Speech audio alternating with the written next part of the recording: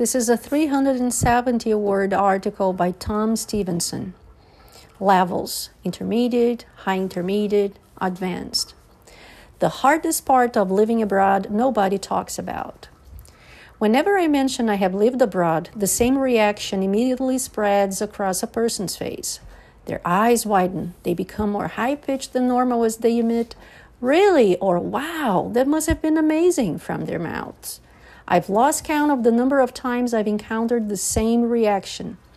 The one common denominator among them is that the person showing amazement has never lived abroad themselves. To those people, it appears to be an idyllic existence. Life in a foreign country must be like heaven.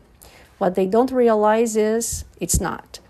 Apart from the differing customs, language, food, things are much the same.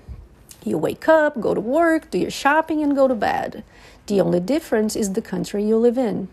Once you become accustomed to living abroad, it can be remarkably hard to adjust when you return home. The problem being, nowhere feels like home. I've spent the last 5 years traveling and living in various places around the world.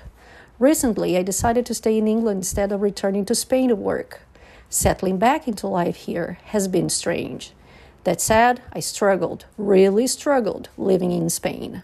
Adapting to the culture was much harder than I envisioned.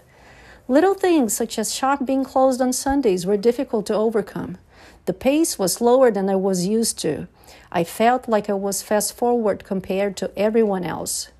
The irony is I yearned to return to England, somewhere I was familiar with, somewhere I had connections. Life would be easier in England, I thought. I was wrong.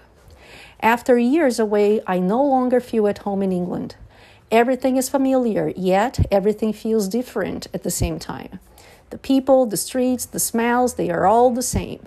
Yet the way I look at them has changed. I see the world differently now to how I saw it 5 years ago.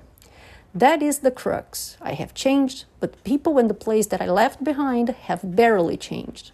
I feel like a man without a country, a man without a home, an outsider in my country and any other.